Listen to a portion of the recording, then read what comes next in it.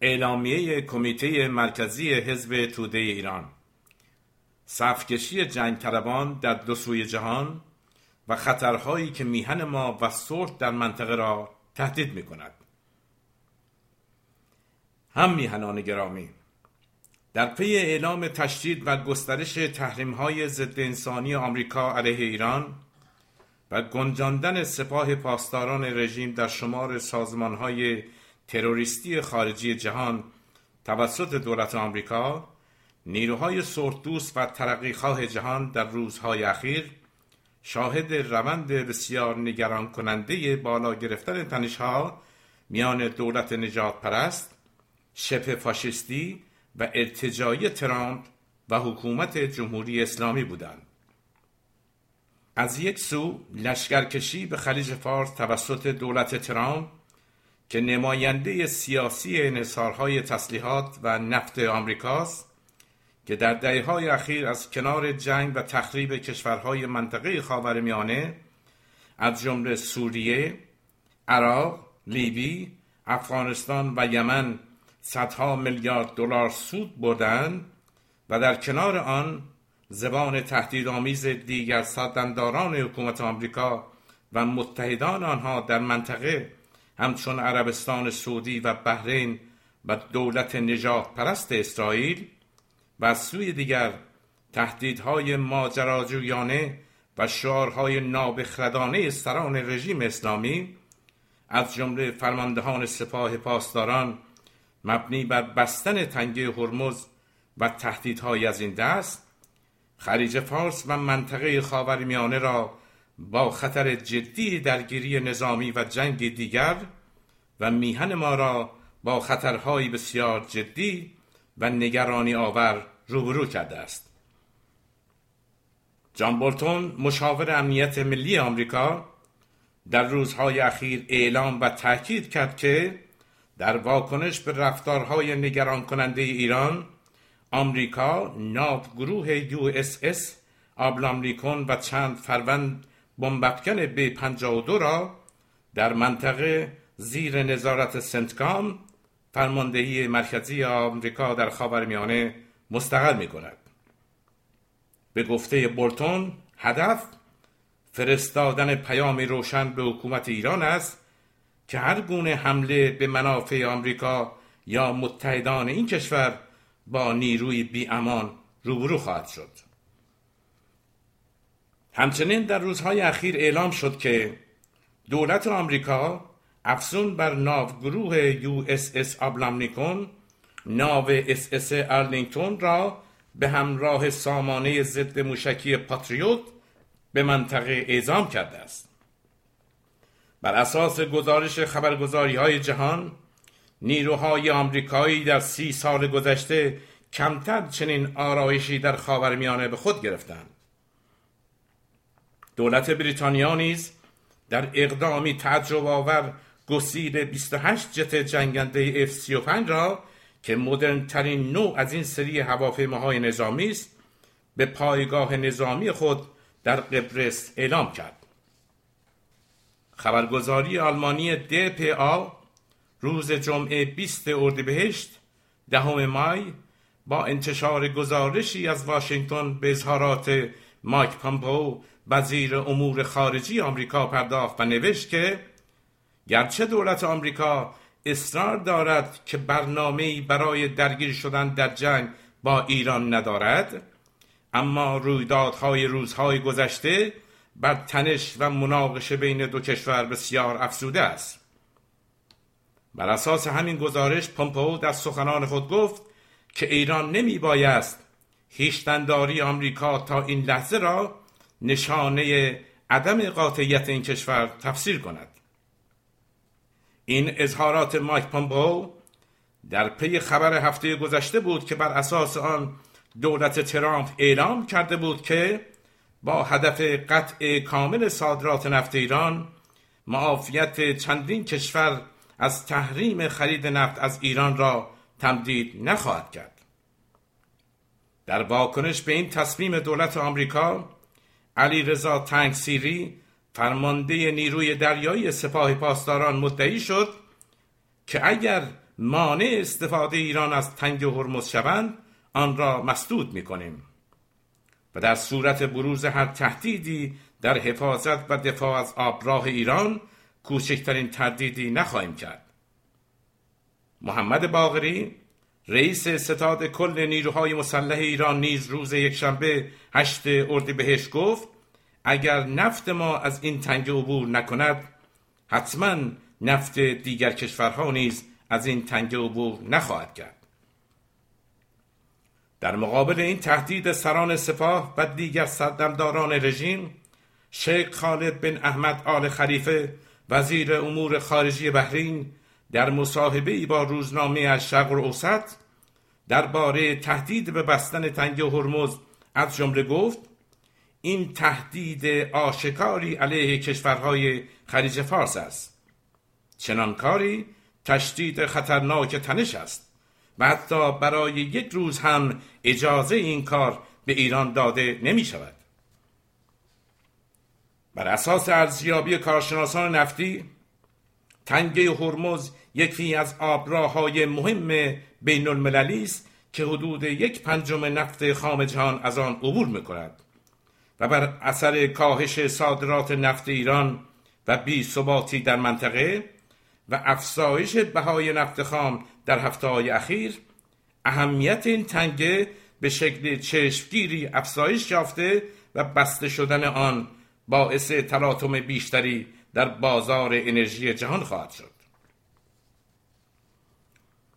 در پی بالا گرفتن تنش‌های اخیر، حکومت ایران در روز چهارشنبه 18 اردیبهشت در واکنش به خروج آمریکا از توافق هسته‌ای و در اعتراض به اقدام ناکافی سایر کشورهای امضا کننده این توافق، اعلام کرد که بخشی از اقدام‌های خود در اجرای برجام را متوقف کرده است. در بیانیه شورای عالی امنیت ملی آمده است که این شورا در راستای صیانت از امنیت و منافع ملی مردم ایران و در اعمال حقوق جمهوری اسلامی ایران مندرج در بندهای 26 و 36 برجام، امروز 18 اردیبهشت سال 1398 دستور توقف برخی اقدامات ایران در توافق برجام را صادر نمود.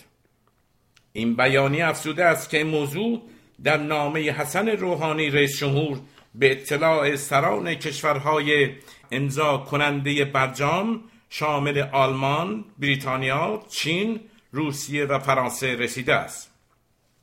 بیانیه شورای عالی امنیت ملی در توضیح کاهش تعهدهای ایران اعلام می‌نماید که جمهوری اسلامی ایران در مرحله فعلی دیگر خود را متعهد به رعایت محدودیت‌های مربوط به نگهداری ذخایر اورانیوم غنی شده و ذخایر آب سنگین نمی‌داند. این موضع‌گیری دولت ایران با واکنش سریع و منفی اتحادیه اروپا روبرو شد و بسیاری از سیاستمداران کشورهای اروپایی نسبت به این تصمیم دولت ایران ابراز نگرانی کردند. رالف موتسنیش، کارشناس مسائل خارجی حزب سوسیال دموکرات آلمان، در ارزیابی این اقدام دولت ایران از جمله نوشت: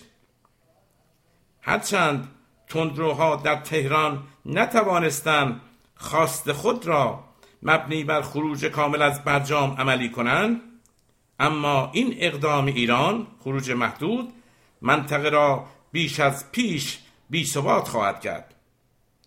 دولت روسیه هم اعلام کرده است که ضمن درک موضع ایران از ایران خواسته است که اجرای این تهدید را به تعویق بیندازد. روشن است که بالا گرفتن این تنش‌ها تا حدی که کوچکترین جرقه‌ای میتواند به درگیری نظامی منجر شود و خلیج فارس را به آتش خون بکشد، نمیتواند به نفع مردم منطقه و به ویژه مردم میهن ما باشد که در درون کشور درگیر مبارزه حیاتی با رژیم واپسگرا و ضد مردمی ولایت فقیه‌اند. همانطور که تجربه تاریخی جنگ ایران و عراق نشان داد، تنها نیروهایی که از شعار جنگ تا پیروزی و جنگ نعمت است بهره میبرند نیروهای ارتجاعی و کلان سرمایه‌داری تجاری و دلالند که به برکت جنگ خانمانسوز انقلاب بهمن 57 را به بیراهه کشاندند و راه را برای استقرار و تحکیم رژیم ضد مردمی ولایت فقیه و شکست کامل انقلاب هموار کردند. واقعیت امروز نیز همین است که جنگ طلبان در دو سوی جهان معتقدند که جنگ و درگیری نظامی میتواند منافع مالی و سیاسی چشمگیری برای آنها داشته باشد. در آمریکا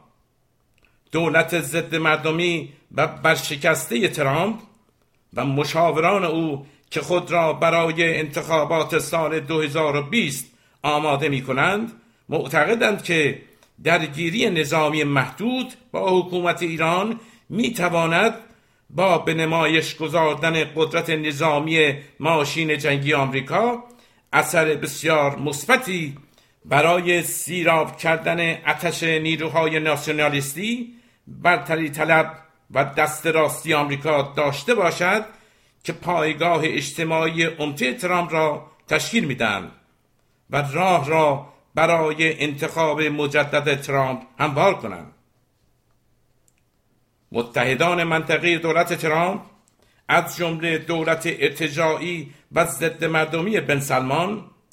حکومت‌های دست نشانده آمریکا در خلیج فارس و دولت نجات پرست اسرائیل نیز برای اعمار سلطه و سرکردگی منطقه‌ای خود خواهان برخورد نظامی آمریکا با ایران هستند. و همانطور که بارها گزارش شده است دولت عربستان سعودی پذیرفته است که هزینه چنین ماجراجویی نظامی خطرناکی در منطقه را بپردازد. در ایران نیز رژیم ولایت فقیه بیش از پیش با بحران‌های همه جانبه سیاسی اقتصادی روبروست. تشدید فشارهای کمرشکن اقتصادی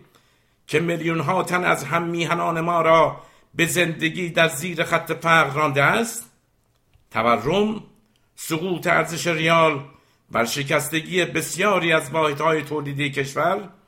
بیکاری فزاینده و فساد و ظلم بی سابقه حکومتگران در مجموع شرایط انفجاری حادی را در کشور پدید آورده است. سیاست‌های مخرب و ضد ملی رژیم ولایت فقیه که بر اساس تأمین منافع کلان سرمایه‌داری تجاری و راندخوار و دلال کشور تنظیم و اجرا شده است، اقتصاد کشور را در آستانه سقوط کامل قرار داده است. برای سردمداران رژیم ولایت فقیه مهمترین هدف حفظ نظام سیاسی کنونی، یعنی حفظ رژیم ولایت فقیه به هر قیمتی است. تصور این که موضع‌گیری‌ها و سیاست‌های سران ارتجاعی و ضد مردمی حکومت جمهوری اسلامی در راستای حفظ منافع ملی است، سراب خطرناکی است که باید آن را با تمام توان به چالش کشید و افشا کرد. سران رژیم ولایی ایران همانطور که در گذشته نیز نشان دادند برای حفظ نظام خود آمادند که هر گونه نرمش قهرمانانه و نوشیدن جام زهر را به جان بخرند تا بتوانند چند صباحی بیشتر به حیاتشان ادامه دهند. هم میهنان گرامی، برخلاف همه ادعاهای سردمداران حکومت آمریکا از قبیل جنگ طلبانی مثل مایک پامپئو و جان بولتون و مایک پنس، سیاست‌های مداخله‌گرانه دولت نجات پرست و ژبه فاشیستی ترامپ نه فقط در راستای منافع میهن ما نیست، بلکه تنها هدفش تحقق سلطه و سرکردگی بلا منازع امپریالیسم آمریکا و متحدانش در منطقه است. دخالت‌های آمریکا و دیگر کشورهای امپریالیستی در منطقه خاورمیانه در دهه‌های اخیر فقط به جنگ و خونریزی و نابودی بسیاری از کشورها و ملت‌های این منطقه منجر شده است و بنابراین باید با تمام توان با آن مقابله کرد. حمایت سلطنت طلبان و مجاهدین خلق از سیاست‌های دولت ترامپ بیش از پیش نشانگر وابستگی و مزدوری این گروه‌ها و بی‌اعتباری سیاسی کسانی است که رسیدن خود به قدرت سیاسی را فقط از طریق تحریم‌های ضد انسانی و لشکرکشی دولت ترامپ به ایران ممکن می‌بینند. به گمان ما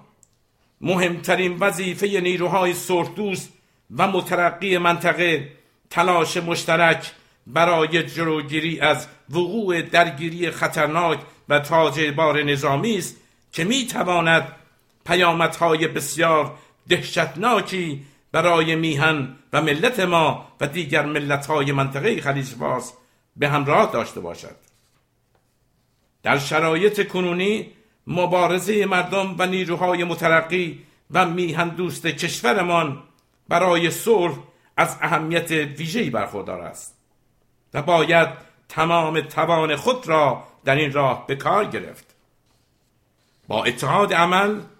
و گسترش مبارزه مردمی میتوان ارتجاع حاکم را به چالش کشید و راه را برای استقرار آزادی و عدالت اجتماعی